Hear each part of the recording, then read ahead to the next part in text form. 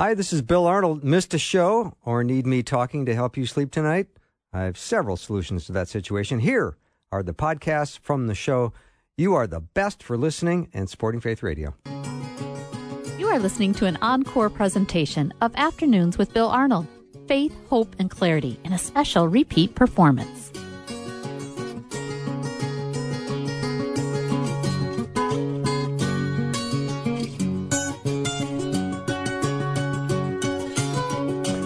Welcome to Afternoons with me. I'm Bill Arnold. I'm so glad that I've got Dr. Andy Schuttinga in the studio with me today. Andy, welcome. Thanks. It's great to be back. Professor at North Central University here in the great city of Minneapolis.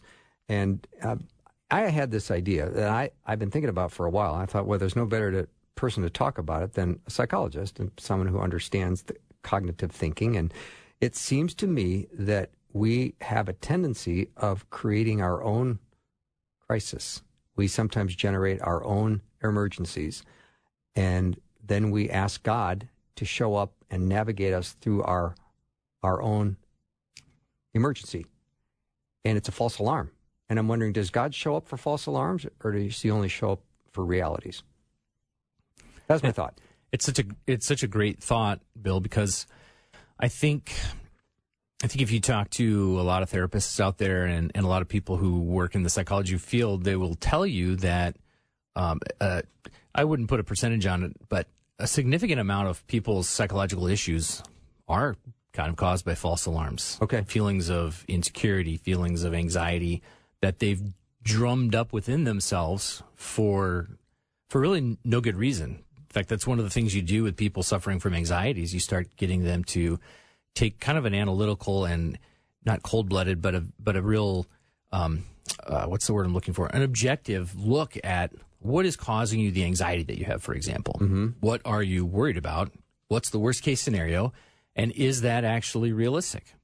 And some people have a chronic issue where they can't get to that, is it a realistic part? And some have to confront it directly and say, I'm overthinking this. Mm-hmm.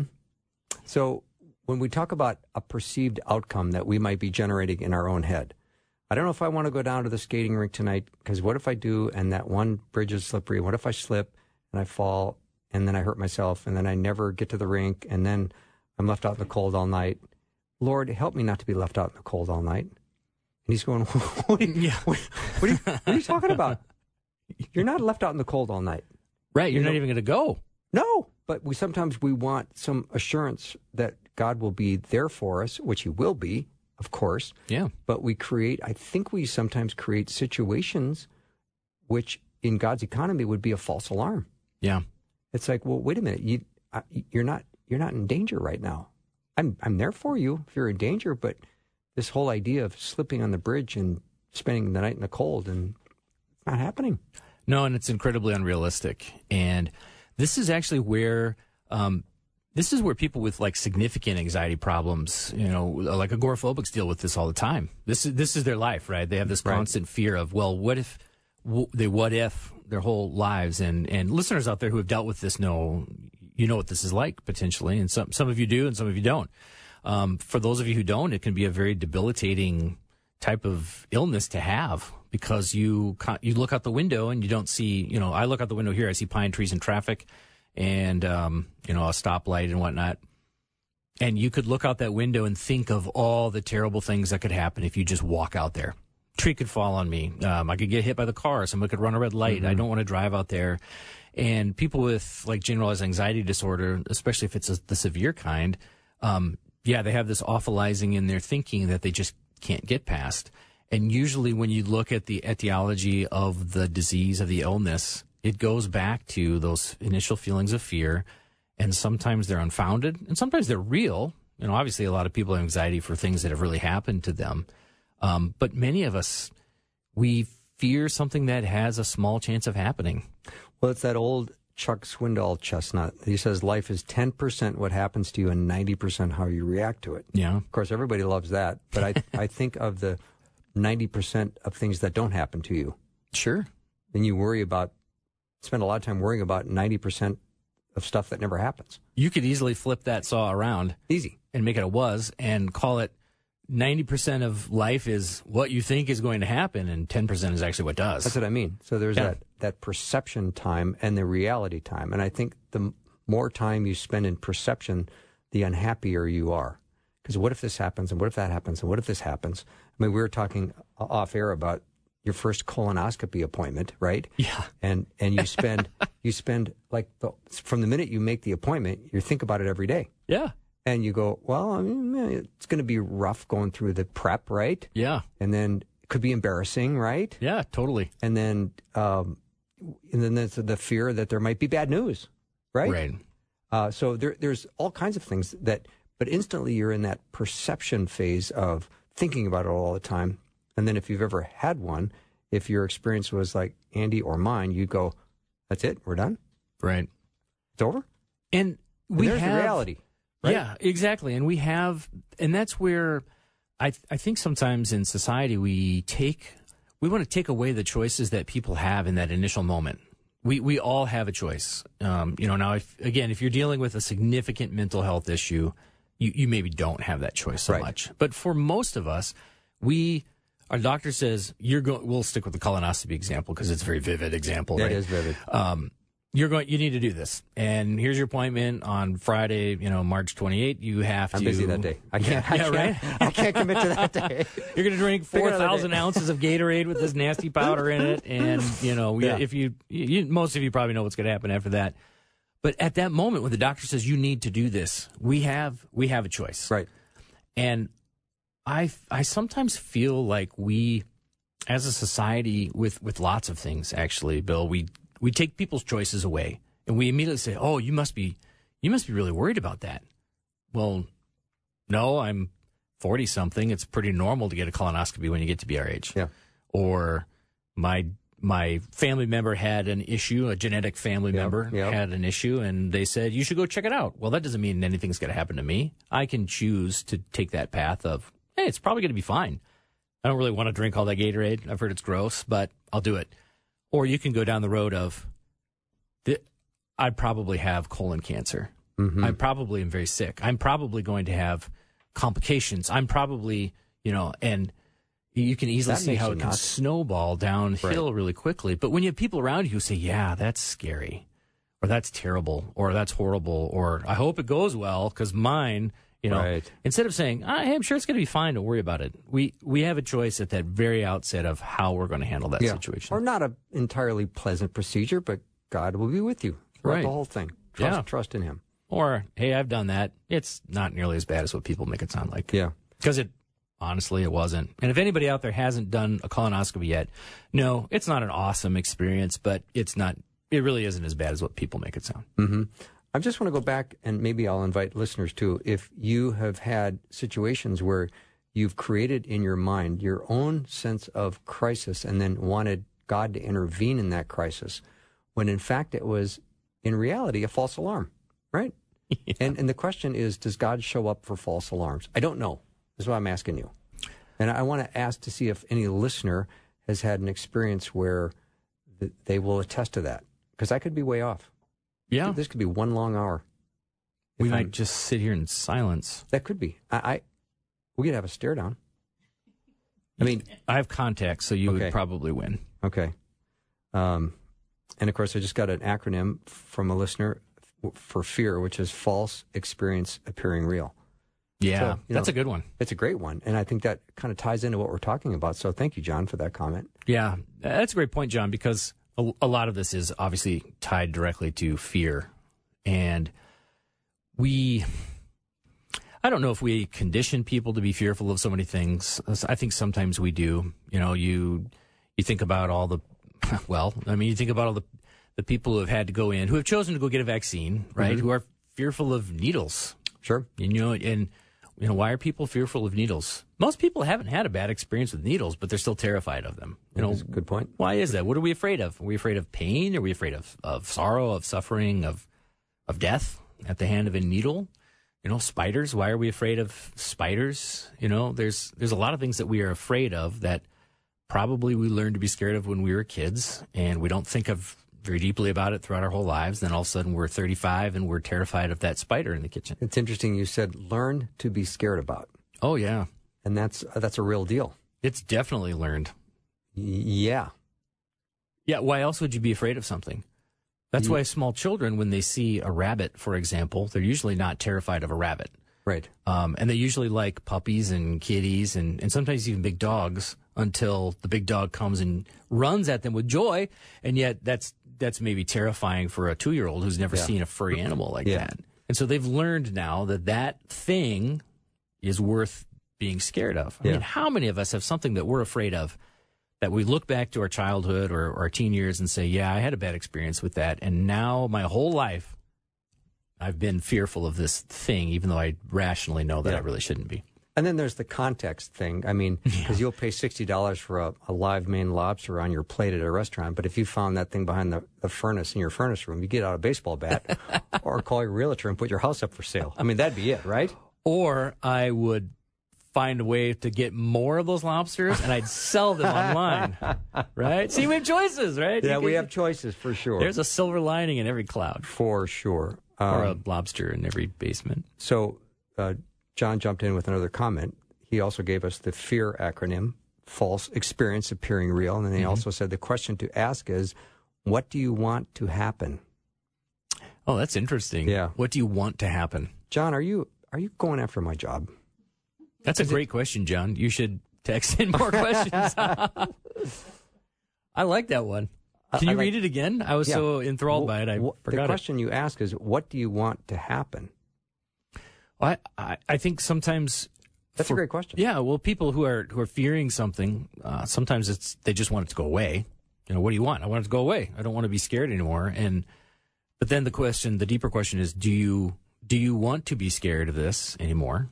And if you really don't want to lose that fear, then what are you gaining from it?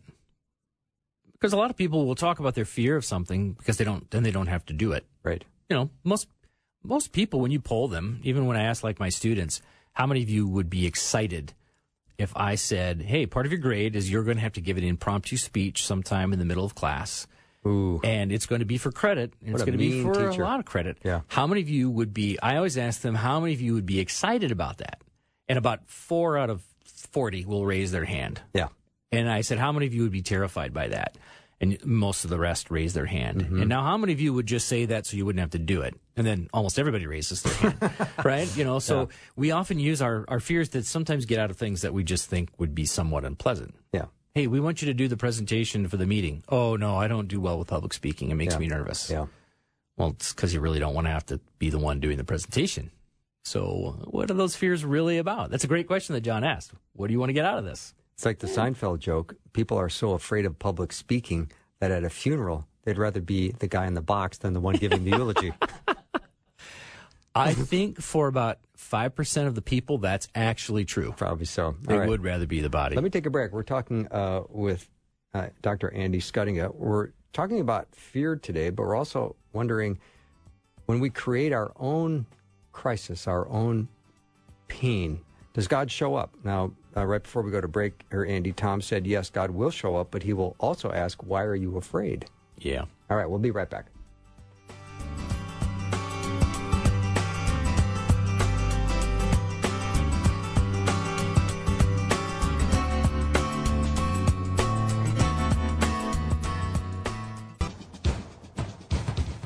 You are listening to an encore presentation of Afternoons with Bill Arnold. Faith, hope, and clarity in a special repeat performance.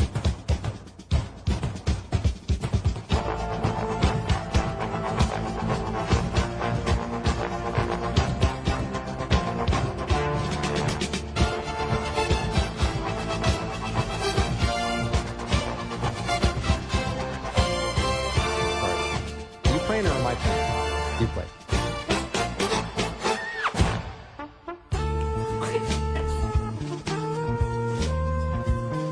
I know our mics are on. Thanks for that warning, Rosie. Yeah, we're both playing trumpet right now. Yeah, we're both playing fans of the song. Air trumpet. Yeah. And Bill did it really well. I just looked like a guy okay. playing a kazoo, I was hitting think. the notes properly. You did, actually. Yeah. Do you play the trumpet? No, of course I don't. I play air trumpet. Well, yeah. And I just crushed it because you said, boy, you're hitting the notes. You did. Or maybe I said that. No, I think you said that in your head. All right. Dr. Andy Schuttinga is my guest. We're talking about, I think this has gotten to be quite an interesting topic because people are responding beautifully. That's great. And the whole idea is if we generate false alarms, and maybe because we're not trusting God, we're not surrendering to Him, but we're creating our own worries and anxieties, and then we expect God to show up and solve those problems that we've created, which are apart from reality. Does He show up? Or does He wait for an actual moment to come in where He says, I need to intervene? Mm-hmm. I don't know if I said that well, but let's see. Thinking of God our Father, so listener, said, I think it's fair to say He'll show up for false alarms, right? Maybe He shows up as we do for our kids and teaches us about reality. Yeah, I love that one. I do too. You know, I was telling you about this book that I was reading, the Coddling of the American Mind, and one of the challenges that they're talking about is our failure as a society and as parents over the last, maybe 20, 30 years is to let kids wipe out, fall down, make mistakes, and maybe get burned, not severely, but, learn real life practical lessons. Not the hard way, but the right way, which is by learning. You can't run with your hand on your kid's bike for the entire block. They might need to crash into the bush and learn how to do that. They might have to learn how to fall off the monkey bars and scrape up their knees and whatnot. We can't tell kids, hey, don't stop running on pavement. Well, what's the worst that can happen? They skin their hands, their knees, and they learn maybe I shouldn't run on pavement. And their premise is that we aren't allowing kids to learn those lessons on their own. We're trying to just tell them, don't do that, and protect them from all these different things. And I think the listener's comment gets to that to some degree. Mm-hmm. I think God does want us to have some sense of agency of solving our own problems without immediately saying, I can't do it, I need help. Yeah. Bridget said, God has definitely shown up for me in the anxiety and panic. Even though my fears were irrational, He is compassionate and comforting. Yeah. I should add that in the situation, He most definitely wanted me to turn it over to Him and surrender. Yeah. Those are great comments that piggyback well on another, because I think there's obviously kind of a tipping point for people when their fears or their anxieties or what have you get to a point where now it's impeding their normal course of life.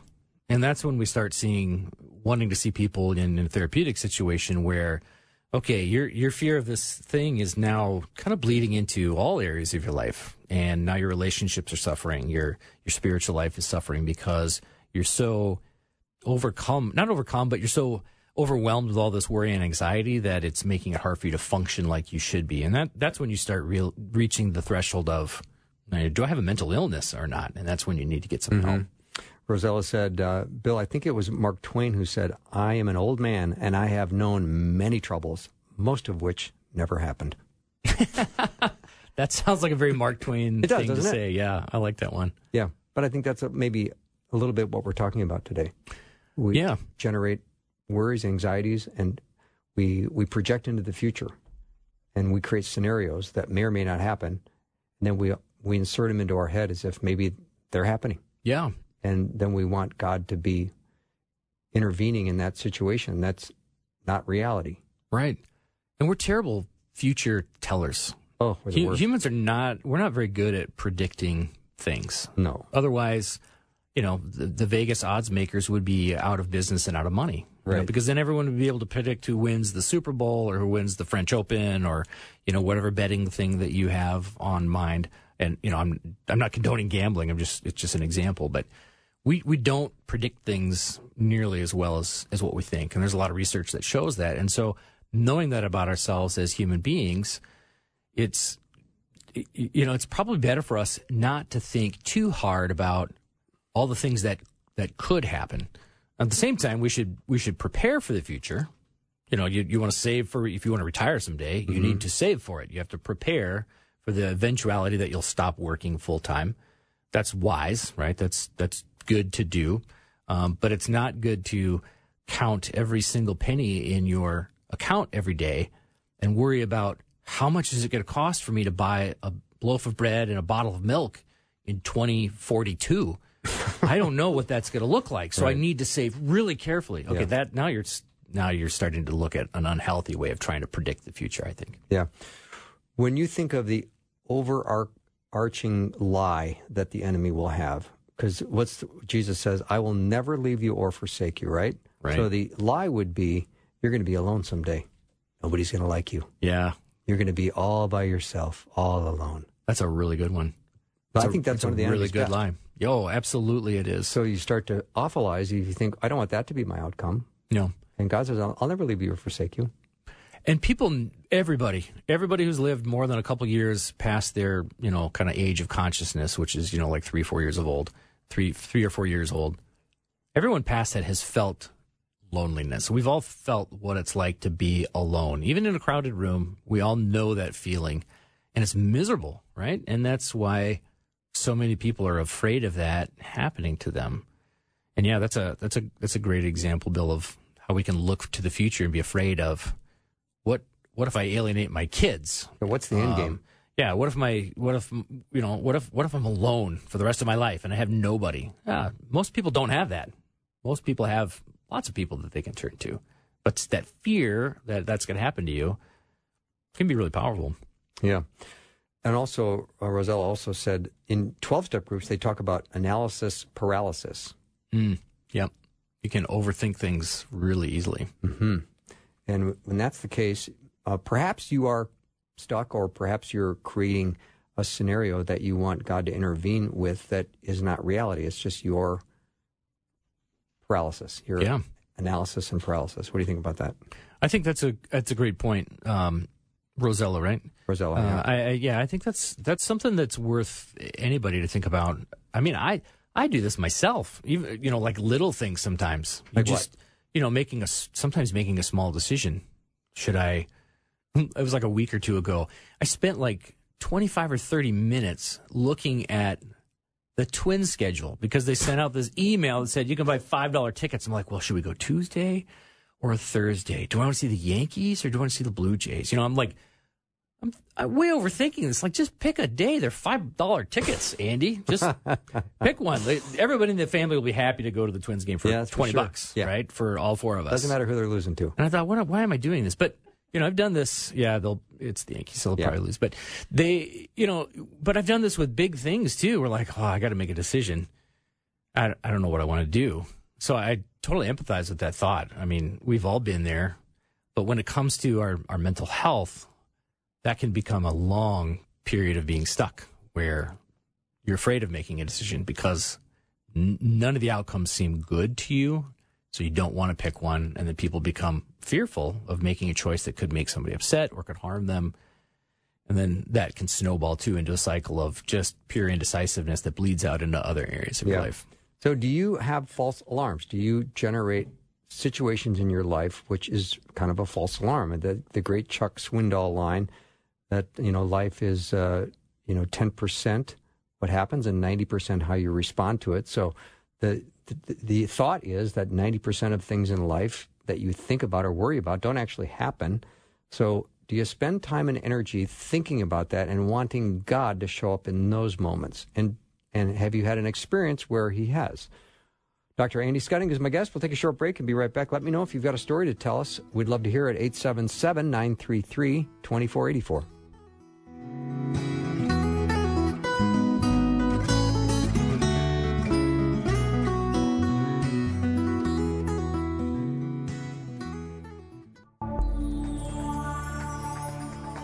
You are listening to an encore presentation of Afternoons with Bill Arnold.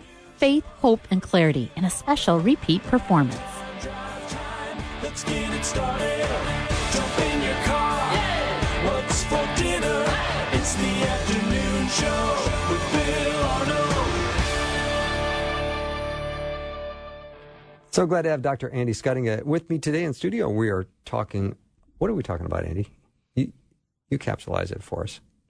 Well, we've been talking about, does God show up when we create false alarms? When we have these kind of self-made crises in our life, does God show up? And I think the resounding answer from listeners is yes, he does. Which is great. Yeah, and I would agree with that. But you got a note from a listener. This that is I quite think profound. Is a really good one, yeah. Kendra said, when Jesus calmed the storm, he was there for his disciples, and he did free them from their fear by calming the storm, but he never validates their fears. Apostle Paul later went through the storm. Yeah, That's a really good, it's a great story, and it's a perfect analogy for what we're talking about, I think. Mm-hmm. I don't think God always is going to validate our fears. I really don't think so. I think God would look at probably a lot of our situations and give us pathways out of that fear. Yeah, actually, Kendra's comment puts some meat on the bones for me, because I think what she's saying and what you're saying, Andy, is God is not going to always be validating our fears. No. And to me, the false alarm is that I've got this fear. God's going, I'm not going to validate that, because it's not happening. Right.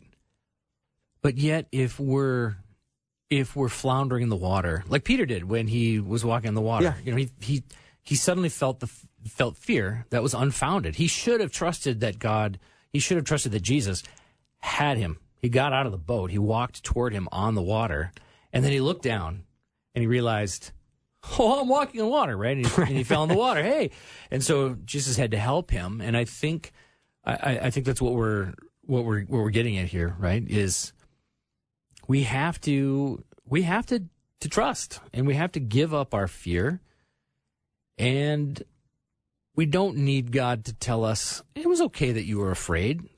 I don't think that's what needs to happen. I think we need to say, okay, I was afraid, but now I'm not, because I know that you have me. Mm-hmm. I know that it's going to be okay, and it might not be okay for a long time.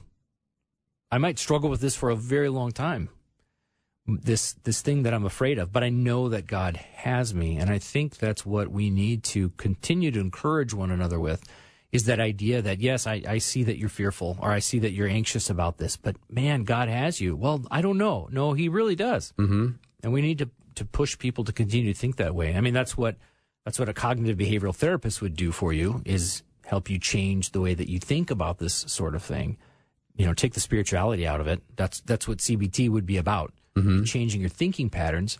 But we can do that spiritually too, by asking God to help us get out of those same fearful patterns without the validation of what we are afraid of. Mm-hmm. And John put another comment on the text line. I think he's hitting for the cycle today.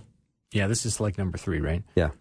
So if you're going to use your imagination, then create the end result that you really desire and not the one you do not desire. So obviously you can have a hopeful outcome in mind. You can focus on that. Sure. Well, I mean, that sounds like good goal setting. Yeah, I think that's kind of what it sounds like. I don't want to be afraid anymore. Yeah. I'm gonna get up every day and I'm gonna walk 5 miles. Yeah. And I'm not gonna be afraid of that come wind or rain or sun or snow. Yeah. Yeah. And it goes back to choice making, right? God gives us agency. I always like talking about that in class. We have agency. We have choice. God gives us free will to do the right things, and we also have the choice to do the wrong things. That's why we sin, because sometimes we choose the wrong things, sometimes on accident, sometimes deliberately, but we still have choices. And when we know that we are fearful and anxious, we have to make the choice to do something about that, because it's not going to go away on its own. And we've talked about this multiple times on this show too, even using the same analogy. God gives us tools at our disposal to use to help ourselves too. And sometimes I think we want to cry out to God, save me, or take this away, or fix this.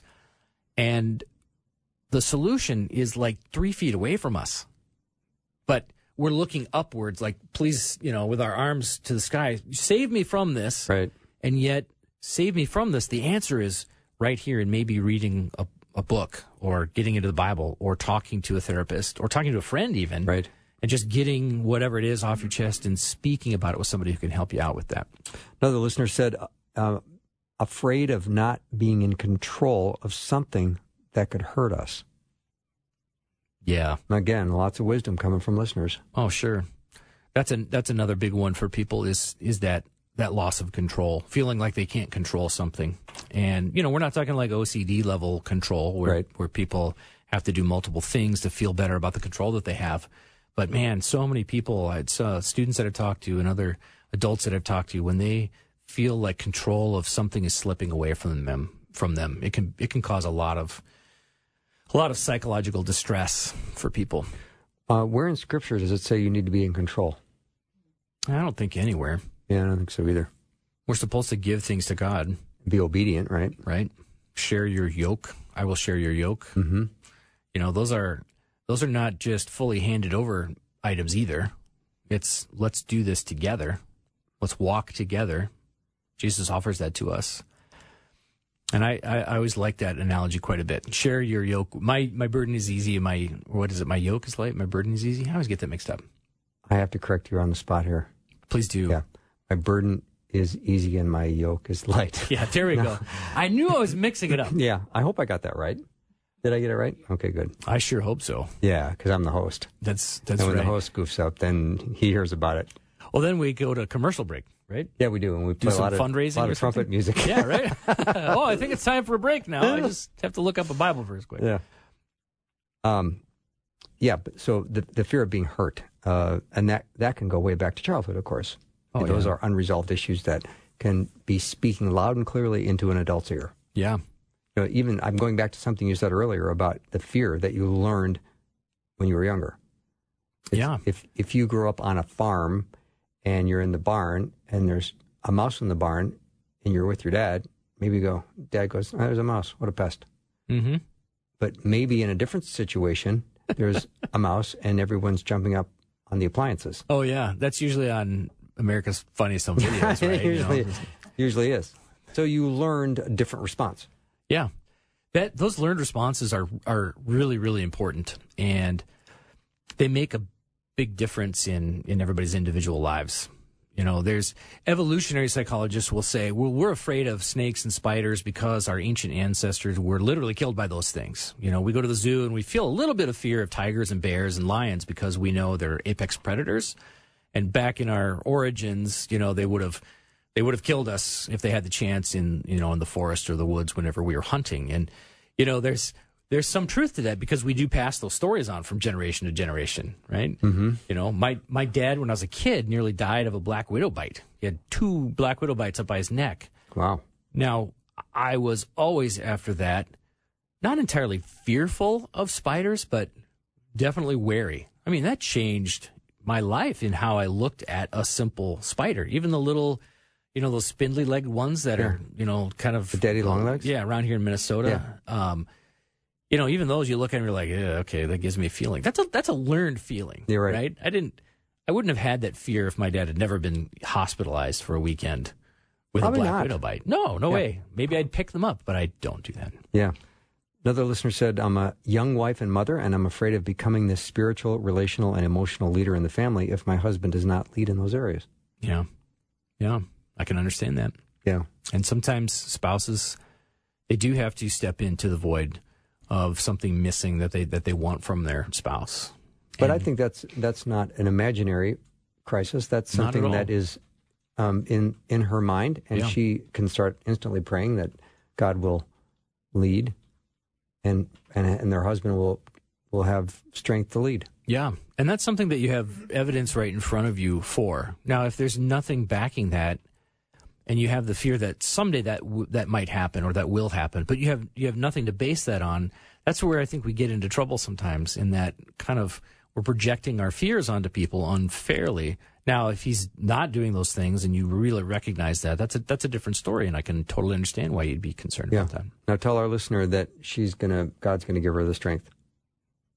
He will. No, but tell her that. He will. He will Listener, what? He will give you the strength. But I'm letting her remain anonymous. You also have to ask for it too, and you have to pursue the avenues of, do you need to have a conversation with your husband? I mean, have you talked to him about it? Have you processed this? Does he even know you feel this way? And it would be unfair to him for you not to broach that topic in a gentle and kind way. You know, that's always the thing about telling people to be confrontational, right? Yeah, you better tell him how you feel, or you need to share with him how you feel, right? Sharing and telling are two different things, and you know, we have to be careful how we give advice about stuff like that. But you know, if this is something that you're concerned about, it's a conversation that you definitely want to have in your household. Mm-hmm. Another listener said, meekness is strength under control, which I love, and I wasn't really fully aware of that until the last several years. Yeah, I've heard that one a few times before, and I always liked that. You can have, you know, you think about who would you respect more? Somebody who comes into a room and says, ladies and gentlemen, we need to do something different about this problem that we have? Or would you have more respect for somebody who comes in yelling and screaming and saying, we're going to do things different, and slams things on the table and yells and makes a big spectacle and, gets y'all fired up?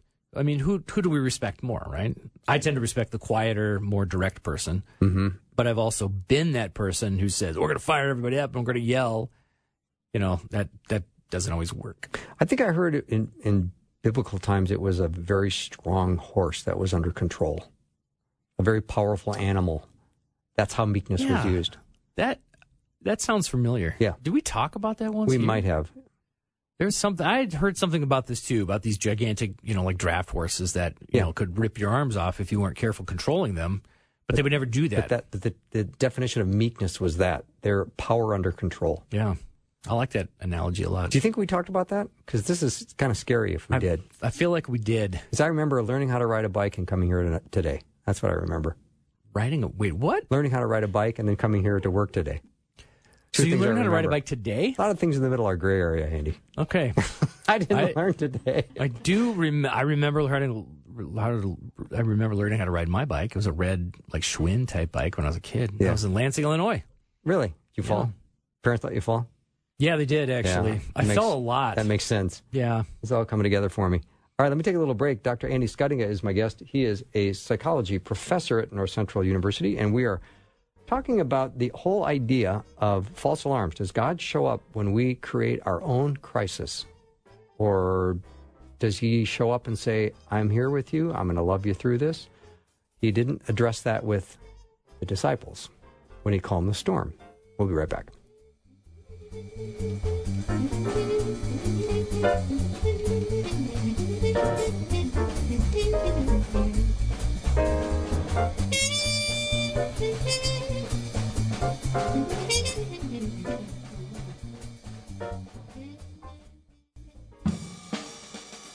You are listening to an encore presentation of Afternoons with Bill Arnold. Faith, hope, and clarity in a special repeat performance.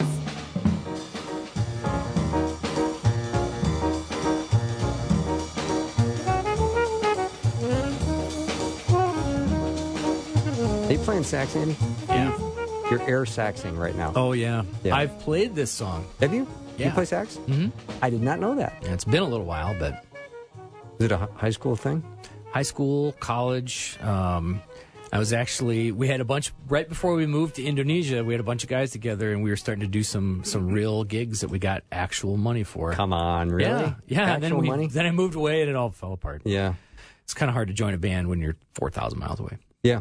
So I've enjoyed this discussion, and I want to continue it for the time remaining. I'm so convinced that we have a tendency as humans to have worry, anxiety, create scenarios in our head that may or may not happen, and then sometimes want God to come alongside and solve some imaginary problem. Yeah.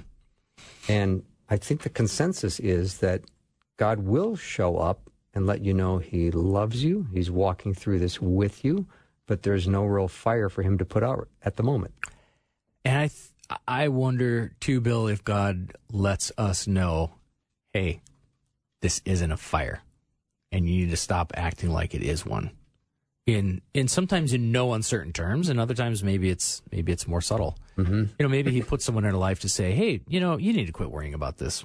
Really? Come on, man. You stop awfulizing about this. Stop worrying about this. The chances of this happening are so low, it's not going to happen.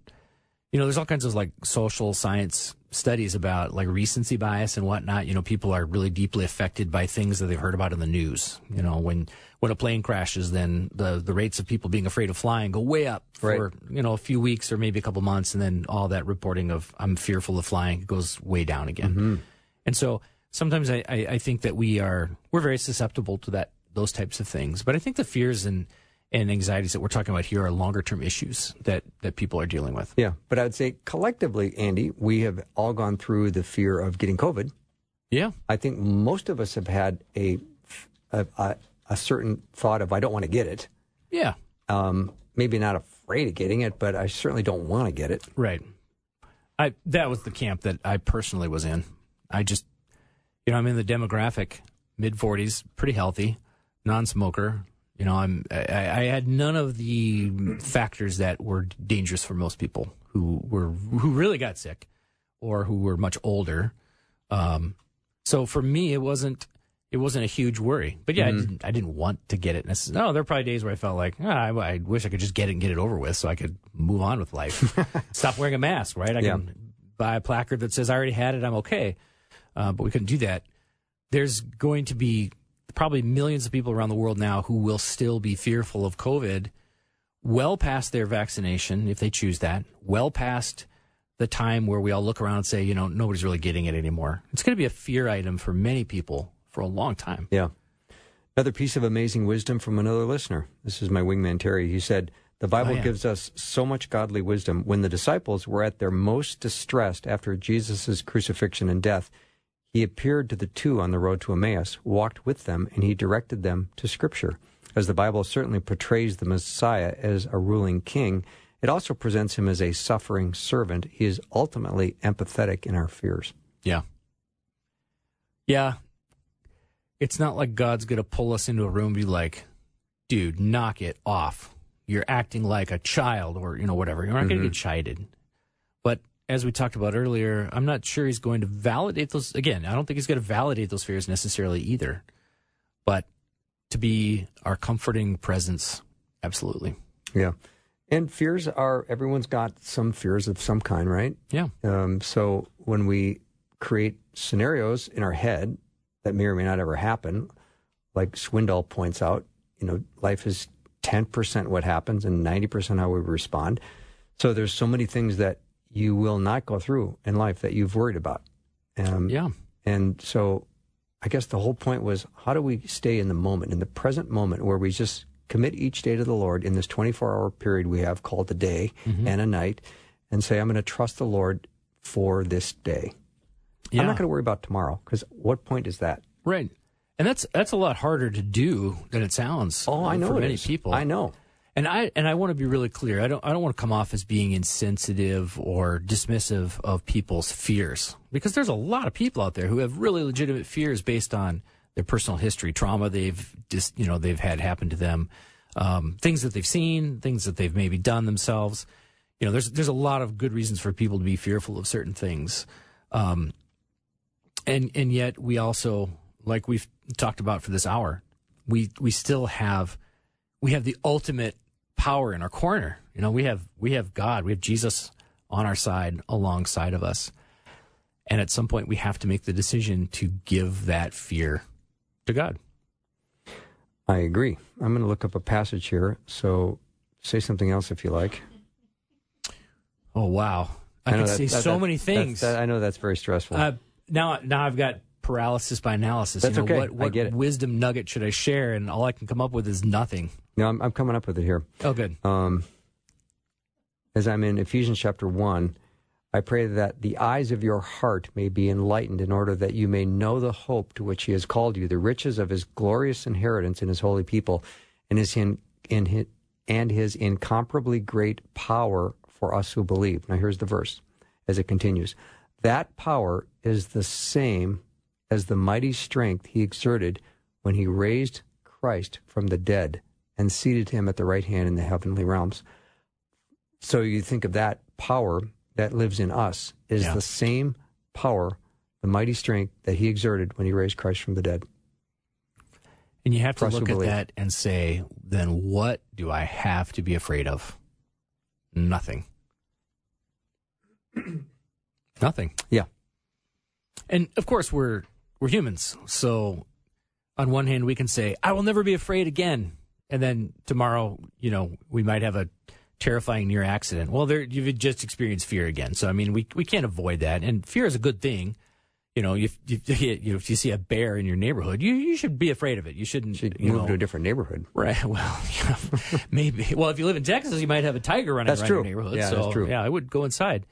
Right. I mean, there's legitimate reasons to be fearful of things. We can come up with 100 examples of legitimate things to be afraid of. But at the same time, we can't live thinking about what could happen, because most of us don't have tigers in our neighborhood or bears.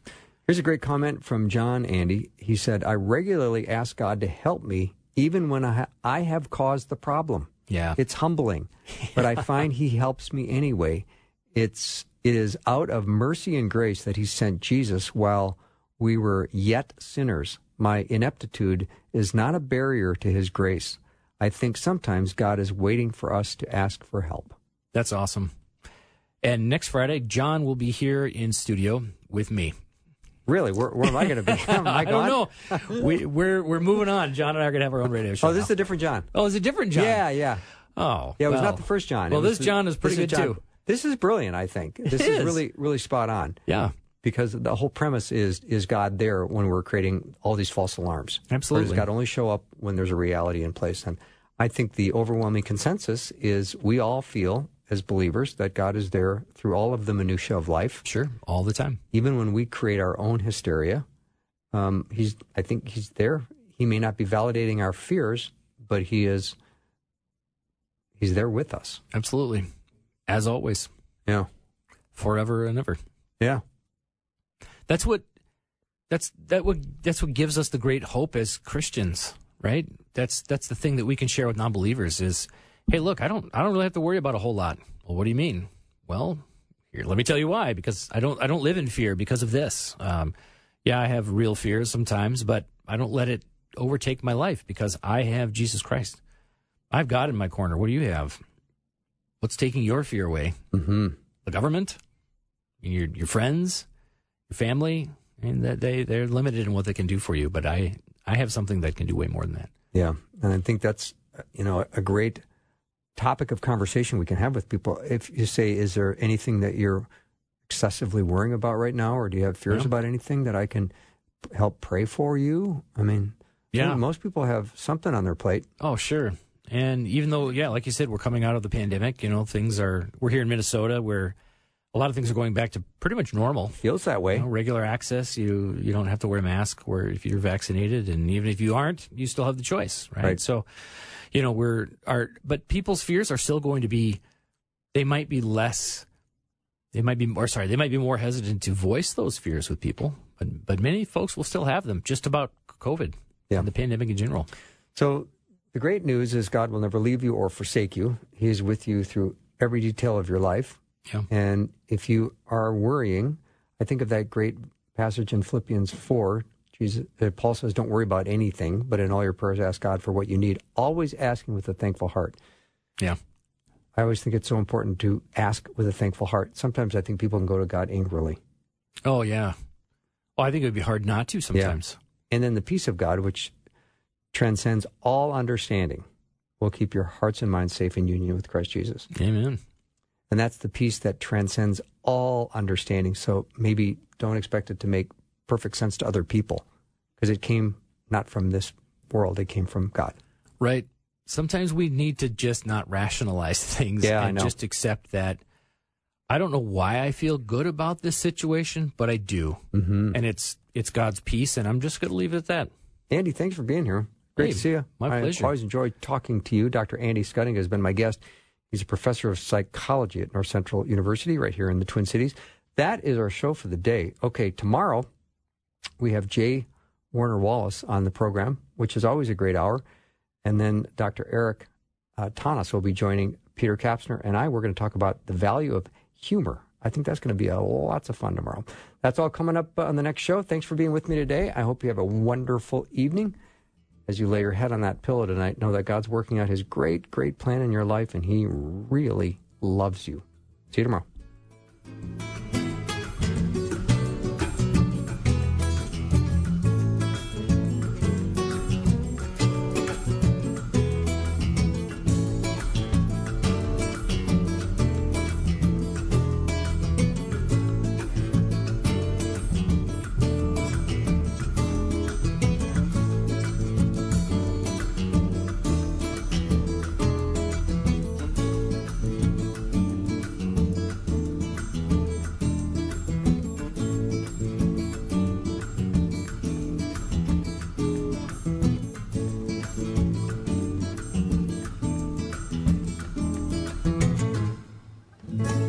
Thanks for listening. Programming like this is made available through your support.